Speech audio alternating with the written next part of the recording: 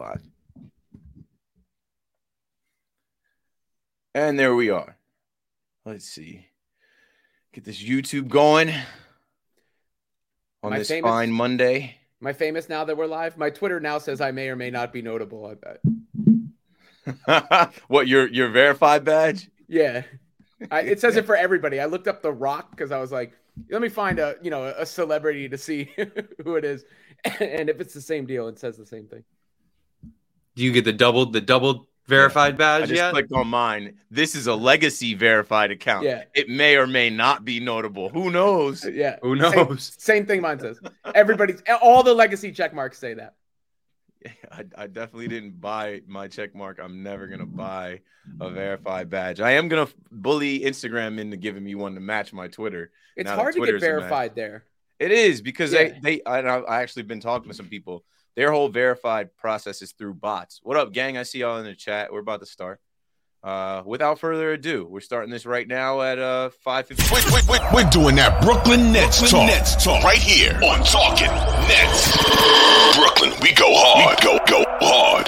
Talkin Nets. Hosted by Keith McPherson, Robin Lundberg, and Hudson Flynn.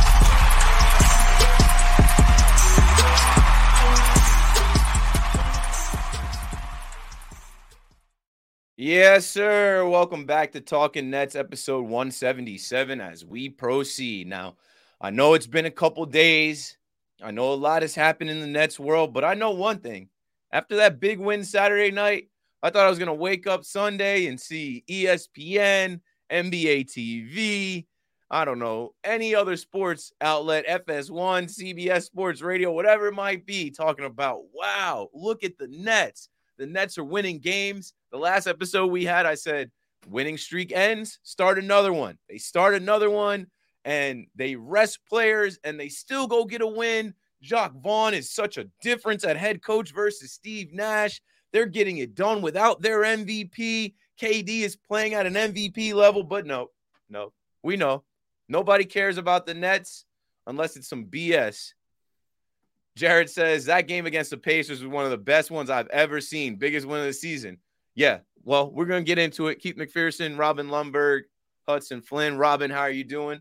I'm doing well. I think a great philosopher once said, keep that same energy, right? And that's what you're getting at a little bit. Though, to be fair, doing what I do for a living, like I get it to a certain extent because the drama and all that sells, whether it's the Nets or somebody else, Baker Mayfield over the offseason in the NFL, that kind of stuff does generate clicks and all that. But it is kind of funny how quiet it's been because I'm not going to throw the C word around and say the Nets are contenders, but I'll throw a Q word around. I think the Nets are quality. And that was a quality win over the Pacers, like you saw up there on the screen. And that's what real teams do. Whether or not they've got their guys, they give the same sense of purpose and sense of direction. And for that, I credit Jacques Vaughn. Hudson, how you doing? Yeah, I'm doing well. Better that the Nets are, believe it or not, 8-2 in their last 10. I think I've said this on the last several episodes, but I'm surprised we're here after the way the season started. All credit to Jacques Vaughn. I think, Keith, you sent out the tweet from Talkin Nets that just said the bubble Nets were back. And that was always a fun energy. And I've always been a fan of the eternal underdog. I'm rooting for Morocco in the World Cup. I always love my Cinderella stories and March Madness. It's weird to see a Nets Pacers game in 2022 where the Nets are probably should be the underdogs and them come out like that. It was just it's been fun to watch, and the Nets have been a fun basketball team and an unproblematic basketball team to a large extent, which, like we've talked about and like we're going to talk about, means they're out of the headlines. The Kardashians of the NBA, as I've seen them be called.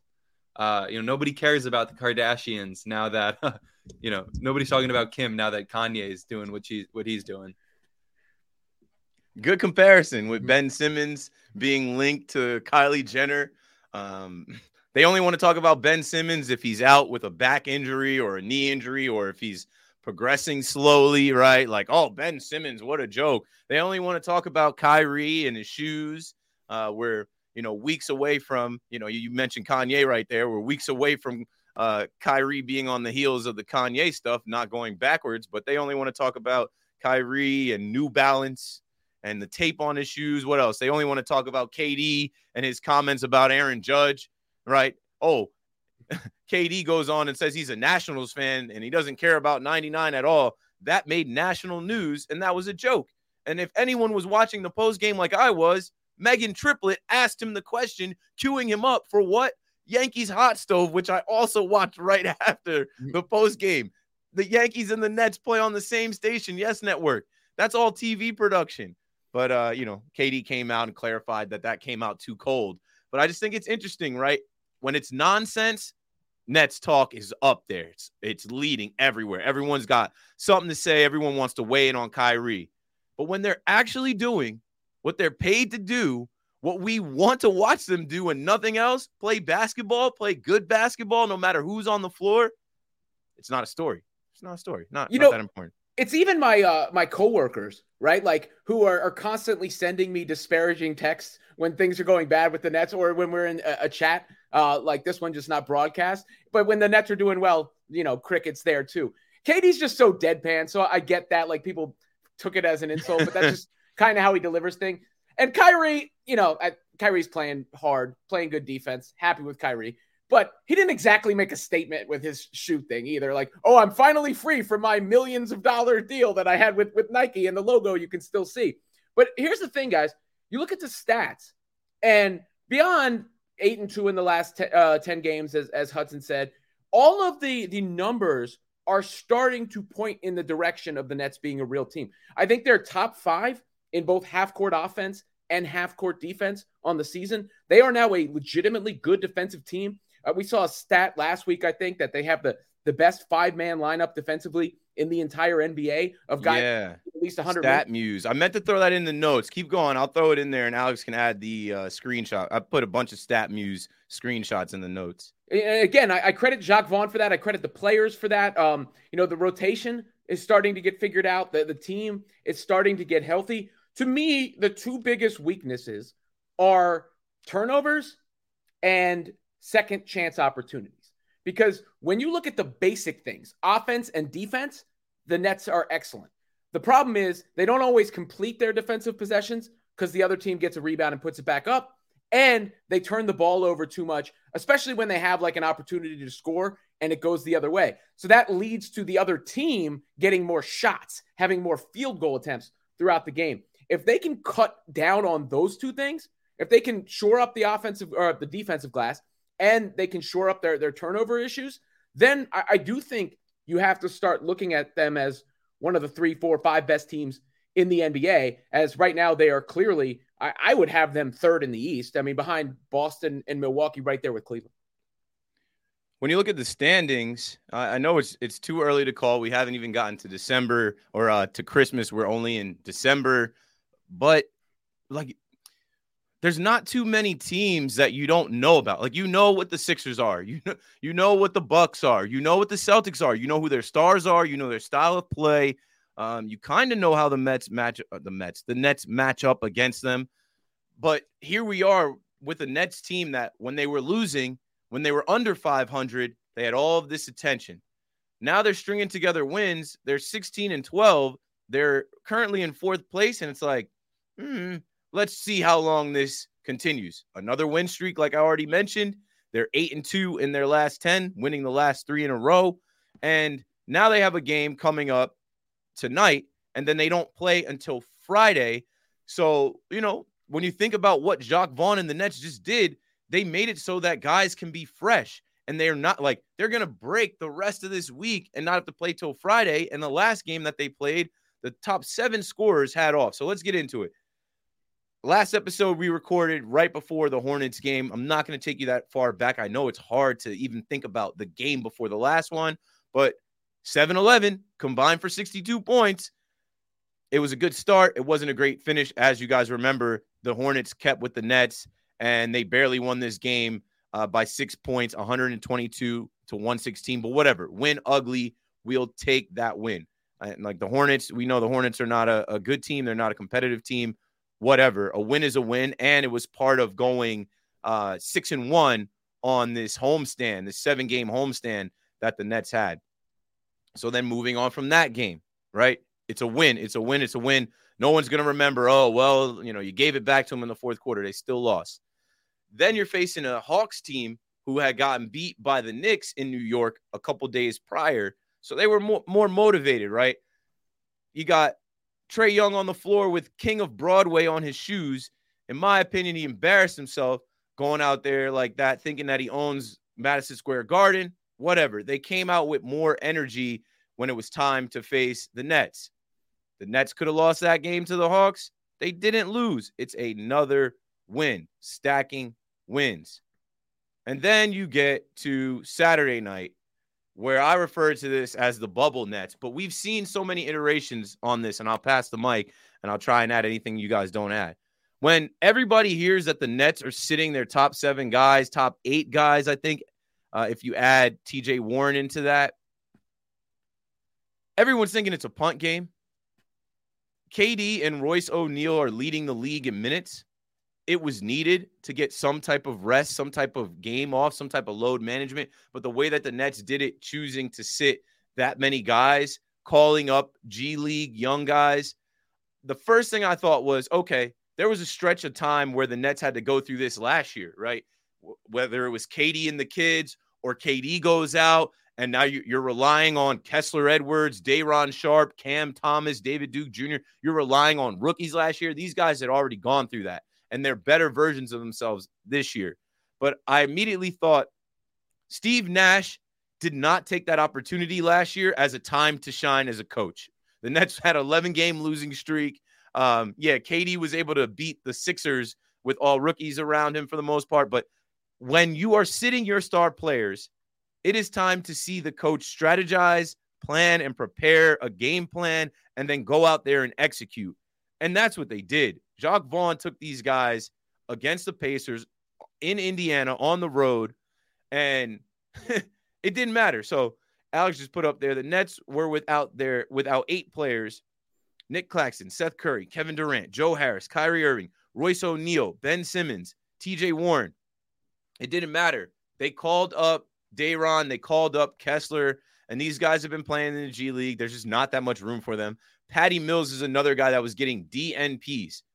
And we were all kind of talking about Patty like, well, why did they re-sign him? He's a veteran. What are they trying to do with him? Can't really trade him anywhere.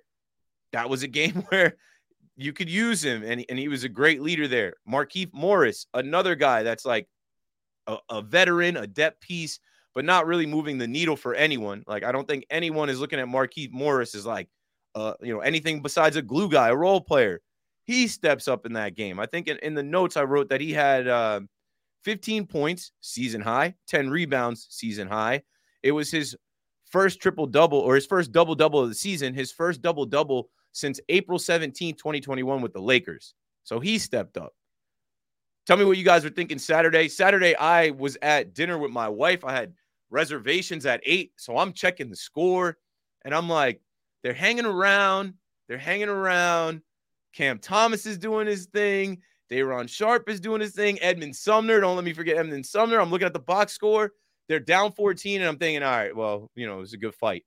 And I check my phone again, and I'm like, yo, they came back and won. This is the win of the year, the most unexpected win of the year. Everybody in sports should be talking about this. Yeah, I mean, I had a party. We had a party at our house.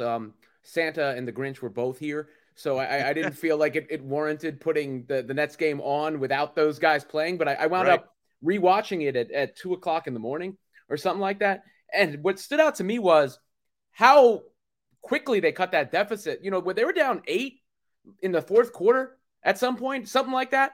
And they came back, which shows the resolve and shows that they were playing hard and they were ready to play again.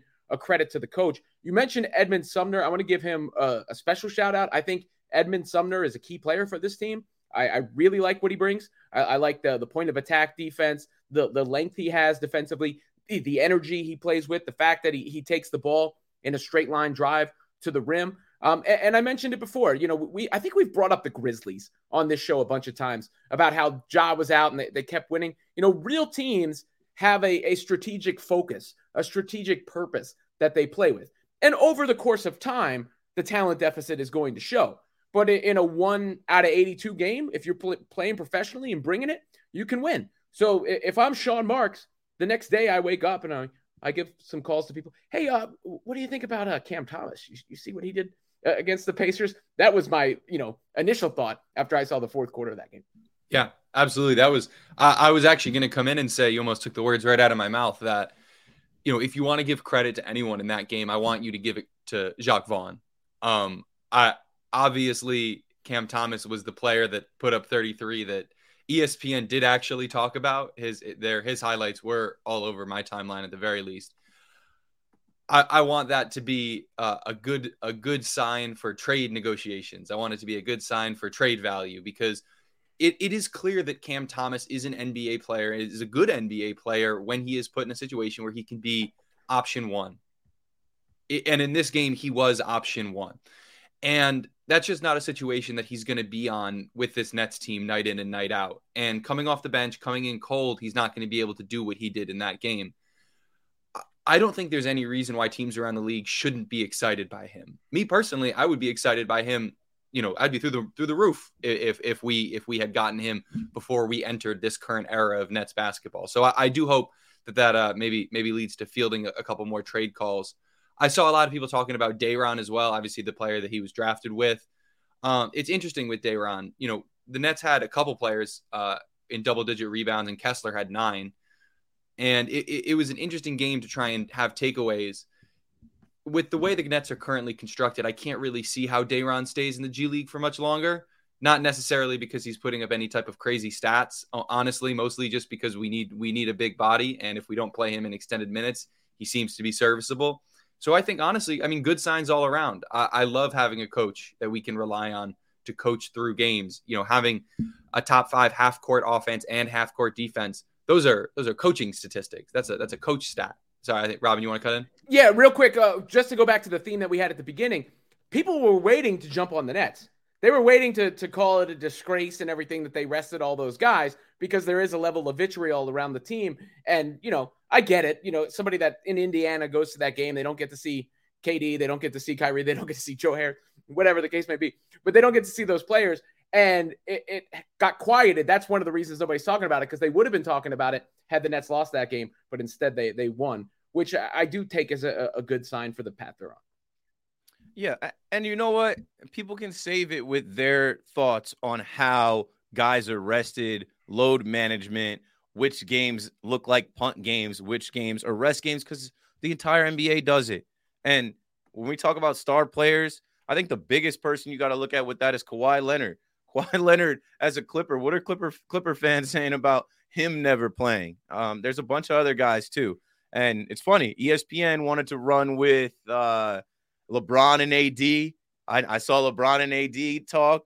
Those are two guys that are gone missing a lot, injuries. And then even Zion, his dunk late in the game against the Suns, that was the leading NBA story the next day. Zion missed all of last year. We weren't sure if he was coming back. And he, in his post game, says, hey, this team eliminated my guys last year. I missed all last year. I'm here now. And yeah, those are all great stories. Chris Paul going through it. Rough couple of weeks for Chris Paul. But back to the Nets. Couple of things you guys said. Speaking of the Kardashians, by the way. The Kardashian theme is heavy on 177. We'll have to send this to their people. Back on Cam Thomas. A lot of talk about his emotions on the bench. There was a thread in Nets Twitter where they just, they showed the team celebrating, and he just had a straight face on. We know Cam wants to play. He played last year. He's used to being the bucket getter, the star. He's used to playing and shooting and getting his, and there's a lot of guys in front of him. But I think it's interesting right now, and this will lead into the John Collins, Joe Harris talk.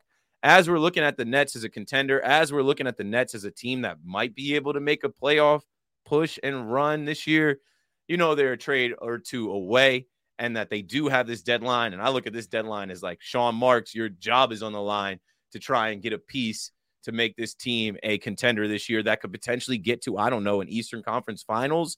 Like, if this is the last year of KD and Kyrie, as most of us see it as, then they got to get further than they have in the last 3 seasons. They got to get out of the second round. And Cam Thomas could be a piece, but there's some thought to, KD likes him. And if he stays, right, he's the future. But there's also, like, Hudson said, what team couldn't use a Cam Thomas that's young right now? You can go back to that. That's young right now. And as trade talks are swirling around, Shams put out, the Hawks have had several teams in the Collins market, such as Utah, Washington. Speaking of Utah, shout out to Utah Watanabe coming back as well Saturday against the Pacers. But Washington was in, Brooklyn and Dallas. Atlanta has not shown interest so far in a potential framework that would include Brooklyn's Joe Harris. Colin is in second year of a 6-year, $125 million deal. Joe Harris, I think, makes like $25 million a year or something like that, $20 or $25 million. We just had this whole convo, 18.5 million a year. That's too much. I mean, for most people, the Nets paid him because they had to pay him. But I know most people are looking at this version of Joe Harris, Joey Buckets now, and they're saying, I don't know if we're going to take on that guy in any package just because of the hit. 18.5 million for a guy that's like, I don't know if he's a starter in this league anymore. He's an off the bench shooter. What are you guys thinking about the John Collins rumors now? 2 weeks of that. Joe Harris, his trade potential, which I don't know how much there is, and what the Nets need to do here. Cam Thomas, going back to another thing you said, Day'Ron Sharpe. They were counting on Day'Ron Sharpe in the beginning of this season, which leads me to believe they will go back to him. I think he needed to go to the G League, work out. Even looking at him in the post-game press conference, his face looks slimmer to me. Like, I think he's been hitting the weights, and he said he's been hitting the weights running and working out hard. I think he's been trying to get back. So a good showing by him. Maybe they will get him some minutes. He can't be a 20, 30-minute guy, but maybe he can be 10 to 15. What are you guys thinking about Cam, Day'Ron, Joe Harris, John Collins in the potential trade market? I think any move the Nets make is likely going to be on the margins because they just simply don't have much to give up. We talk about Joe Harris as a central piece. You're talking about the three guys, I think, who are most likely to be dealt rather than filler, but like as a part of the deal, a central part of the deal. Joe Harris, who has played better lately. Let's give him credit. He's made some shots. I don't personally trust him to be in the rotation of a contending team until proven otherwise. Cam Thomas, who, like Hudson mentioned, he's the kind of guy that needs to go to like the Orlando Magic or one of those kind of teams, right? Where he can get a ton of burn. So maybe you could get some sort of value. And then you always have to keep at least one eye open. I think he would appreciate that reference for Kyrie Irving, considering he is, in the last year of his deal. But I think we're getting more and more likely that they're just going to run that until the wheels fall off and see how far they can go in that respect. Beyond that, I'd have to look at their draft capital and situation. The Philly pick, I think they could deal this year. That's something they can move. But you're probably looking at a smaller deal, I think, for the Nets than a bigger deal to sort of shore up the rotation on the margin. Because we're now getting fairly deep into guys that you at least relatively trust, right? KD, Kyrie, Claxton, Simmons, Royce, Watanabe, Utah, Sumner. Edmund Sumner. Yeah, I just mentioned. Then the other surprise wild card to look for would be Nick Claxton, simply because he and Ben Simmons aren't a perfect fit. Simmons, there's a lot more invested in him going forward, and he's harder to move. So if any move was just going to like shock us, that would be the move I think that would shock. Seth Curry? Anyone think Seth Curry has any value out there? More than Joe Harris. Yeah, he's been more consistent, right? If he's healthy, he's been more consistent, right? So you got to give him that. I agree. I think a move on the margins is likely unless Sean Marks is genuinely feeling pressure from Joe Tsai. If Joe Tsai says, this is our last burn, this is our last run, your job's on the line, I can understand the desire from him to take a big swing. But I expect an addition, probably something closer, and again, hopefully something closer to PJ Tucker on the Bucks in 2011. If you remember the series when the Nets played the Bucks, he continued to be a menace, but he was also a good basketball player. Believe it or not, he was traded for Rodions Kurucs that year of Nets fame. But that kind of a move on the margins for a player that fills a specific role that the Nets maybe don't have. The Nets have a lot of shooters, for instance, but we do not have a secondary big. Everybody talks about that. That might be a little harder to come by. But do you have someone who's, as the phrase goes, has that dog in him, a little bit of the Bruce Brown energy, which I know Bruce was maybe more expensive than we were willing to pay for, but Bruce Brown would still be a good person to have on this team. regardless. So I think that's the kind of move that actually would probably make the Nets not only make the most sense, but probably improve them the most, because at the end of the day, you have to, and based on the way the team is constructed, you have to rely on the fact that you can have Kevin Durant, Kyrie Irving, and Ben Simmons, playing the majority of your star level minutes. So you can't really hope for someone like John Collins, especially with the season he's having, to come in and solve all of the problems and be a fourth star to our theoretical big three.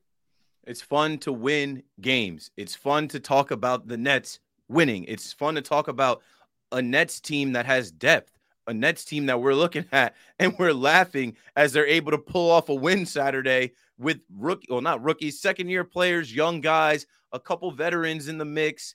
They're able to get a win, and it's about stacking wins. This year, I've been on record saying this. I think this is the best roster that KD has been a part of as a Brooklyn Net. And this year, to me, is about convincing KD, hey, you can win here. Like, you should stay and finish out your contract, and we'll keep building around you. We'll keep making trades, moves, signings to build around you. You're the guy. Now, speaking of him being the guy, he's playing at an MVP level. KD this season, you guys can see it right on the screen. Averaging 37-5, 56, 34, and 92 percentage. Like, he's so efficient. You don't even need to talk about that. It's known. His field goal percentage. He's fourth in the East, leading the league in points, leading the Nets in points and assists. He's building an MVP case. Could you imagine KD winning an MVP in Brooklyn? I'm just saying, it's out there. KD knows he's the guy, and he knows that he is able to do what he's been doing. And he's also keeping it going with his charity work. I think it's important to note, right? They're playing the Wizards tonight. He's going back to D.C. in Maryland, where he's from. I don't know if you guys know anything about Bowie State. I think it's a black school. I don't know if it's an HBCU, but it's a predominantly black school. And Kevin Durant's foundation is sending $500,000 to transform their basketball gym and the school's athletic programs. $500,000 goes far at a school like that. I actually used to play football with the guy that went on to coach at Bowie State. And I think it's not far outside of Baltimore. I'm pretty sure it's Bowie State. I went to University of Maryland. And is it Bowie? I always say it's Bowie. It's in Bowie, Maryland. It depends on the accent. Depends on the accent. It's in PG County, which is right outside of DC. It's a very demographically speaking, a very high percentage black demographic that lives there. I think it might actually be the most affluent black county in the country. It's up there somewhere like that. But yeah, PG Cook County just said oldest HBCU in Maryland. I didn't know if it was an HBCU. I don't know if there's qualifications. It's one of the oldest in the country too, actually. Bowie State. So the Bowie State Bulldogs. Kevin Durant didn't go there, but he's a Maryland guy, and he is doing things for his hood, where he's from, and a school there. I appreciate that. I enjoyed seeing that news come through because he's helping where he's from, not forgetting where he's from, and they're going back there. I expect him to ball out tonight as the Nets try to keep their winning ways going. KD in the last 12 games. I mean, the Nets are 9-3 in their last 12 games. KD is averaging 30, 7 rebounds per game, 6 assists per game. 60% of his field goals are going down. You have one of the best players in the world on this team. This is the best roster you've had around one of the best players in the world. Nets fans, we've been through enough. We're just hoping nothing screws this shit up. We're just hoping that there's nothing that pops up, like an injury or off the field stuff, or off the court rather stuff pops up. Like, keep it going so we can keep winning. I know it's not even Christmas yet, but it feels good for the Nets to be in the position they're in, 4th seed right now. I know it doesn't matter about the standings, but a few games over 500, another win streak started. And if you can pull up the Nets Daily tweet, no, I don't know how y'all feel about Nets Daily, but reasons for optimism. The Nets have played 28 games, most in the East, 3 more than the Bucks or Sixers. Their remaining schedule is the 6th easiest in the NBA. Of their 14 back-to-backs this season, they've already played half of them. So their opening month was the toughest in the NBA. They're healthy. They got through that. So all of these things are lining it up, Nets fans, for this to be potentially the most fun season of the Kevin Durant, Kyrie Irving era, and it's the actual end of that era as we know it. I just don't believe they're going to re-sign Kyrie unless Joe Tsai sells the team. So that's why I've been speaking on this like it's finite and like they need to be all in. And that's what we've wanted, right? This was supposed to be a run it back, all in for this last year. Get the most that you can out of this last year. And I think they're effectively doing that.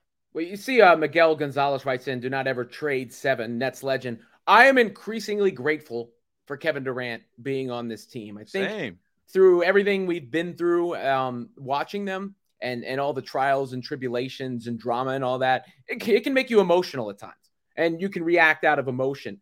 But I mentioned this a few episodes ago, taking my son to the game, him copping he didn't cop it, but him getting the KD jersey that I copped for him. If he had money, he probably would have. He loves it. He's wearing it right now at a basketball clinic right at this very moment. So, the fact that one of the greatest players of all time plays for the Nets is something that should be appreciated. His jersey is likely to go up in Barclays. He's the best player.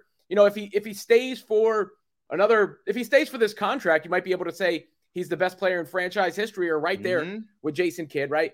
And the guys that came before him. So I do think building around him is prudent. The one thing I'd love to see is him outplay Jason Tatum in one of those games when they're head-to-head. But I think the ideal scenario, to be honest, is you have to realize also where KD is at in his career.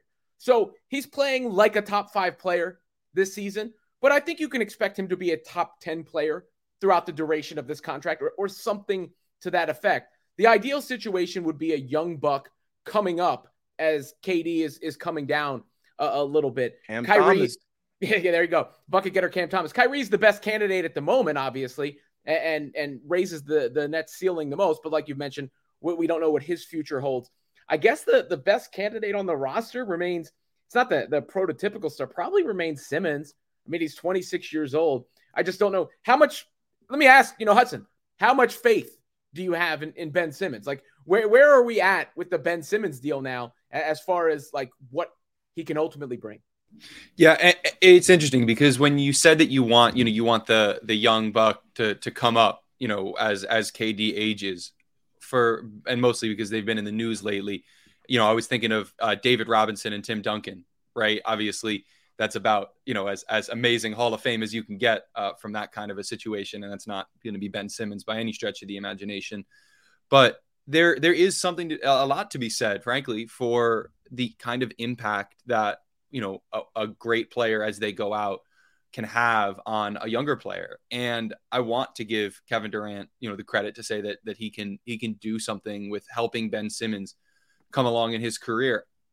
I don't know what to think, quite frankly. I think if we get the Ben Simmons, if he manages to regress to his mean, which his mean has been over his career when he's been playing quite good, then we're in a much better situation. I don't think that's something that happens this year. But, I have to be, and with this Nets team and with the core that we have and all the things we've been through, like Robin talked about, I feel like I have to be an eternal optimist with this team. I have to be positive and forward looking and have faith in the fact that, look, getting Ben Simmons as a part of that James Harden trade with everything surrounding him, everything that they knew that was going on with him, I can't allow myself to think that was just a bad call or a mediocre call. At best, I want to think that it's a good call. And so I'm going to give him as much time as it takes. And until he shows that he is not going to be that guy, he's going to stop growing. He's going to stop, returning to the form that he once had.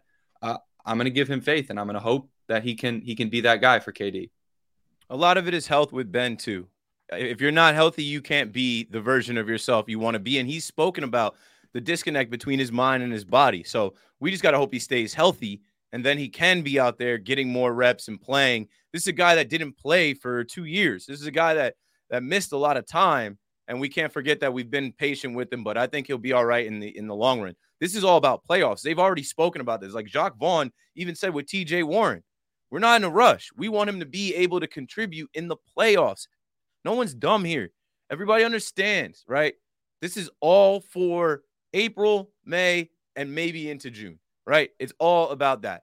We know we're in December as well. That's why they're resting guys. Last thing on the Pacers, man, that was the 4th time that the Nets played the Pacers already in this early season. So I guess they figured like they've seen them enough. We know what to do against them. Tip my cap to Jacques Vaughn, but that was all Cam.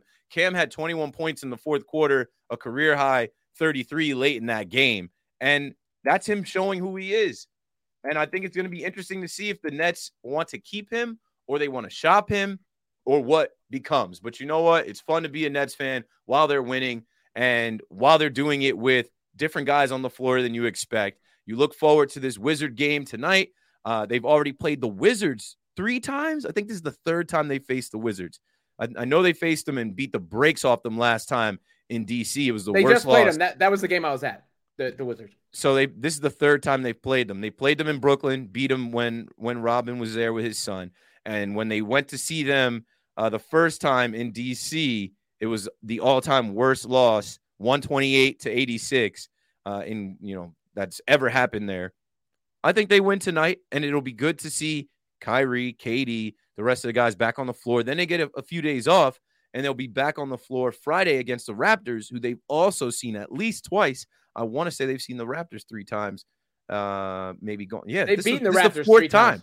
They've beat the Raptors 3 times. This will be the 4th time that they face the Raptors. So when they're talking about like the strength of schedule and the rest of the road, and I saw Miggs in the chat with his Jets fan and Mets fan PTSD. He's like, I don't want to hear about strength of schedule. Yeah, because the Mets had the easiest September that anybody in baseball had, and they slept on their opponents and they got knocked down a little bit. You got to still go out and compete and win the games, but you feel good about that with the team that they have. All right, that's all we've got.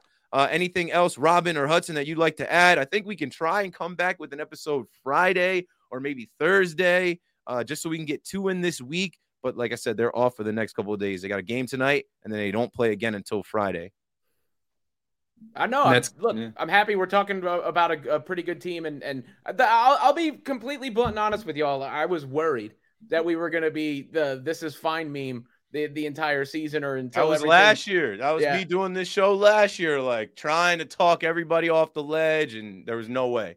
It was cooked the whole year. But at least I think what we're going to see is a competitive team for the rest of the year that's going to be in the playoffs and is going to represent itself well in the playoffs. Yeah, and the look ahead, not even as far as to the playoffs, is still fun, I think. I mean, we have a couple easier games, our next 3, and then we go and we play some top teams. We got the Bucks, we got Cleveland, and we have the Warriors, which 14 and 13 may not be a top team in the league, but, they still have the players to be that, right? So I think the Nets are, in the near-term future, going to be carrying a pretty nice-looking winning streak in their last 10, going up against the teams that they are going, the caliber of team, at least with the Warriors, and the teams literally that they are going to need to beat if they are going to do anything in the playoffs this year. So I think as a Nets fan, you have not only a lot to look forward to in terms of the playoffs and how we might grow to them, but also just a lot of fun basketball to look forward to, which is for all the stuff that surrounds the Nets. And, we started the podcast, and the title of the podcast is No One's Talking Nets Now, because nobody likes to talk about the Nets when everything is basketball and everyone's winning. But at the end of the day, that's what we're here for. We're not here for the drama. We're here to watch the Nets play good, competitive, exciting basketball and win basketball games. And I'm thrilled, honestly, that we're going to be in a position to do that going forward. Right. Well said, Hudson. That's why you have a Nets podcast, because we're not like the traditional media, the national media, or even the local media that's dominated by Knicks fans. We're here to talk about the Nets, and it's good to get back to talk about winning and players and stats and perspective and trades and potential for this team to be a good team that can make a run through the playoffs. Subscribe to the pod, follow us on Twitter, Instagram, Facebook, all that. And if you're in the chat right now on YouTube, click like on your way out. That's all we've got. I know Robin's got to go. I got to go. Hudson's got to go. Talking Nets, you know how we end these shows. Let's go Nets. Let's go Nets. Bro.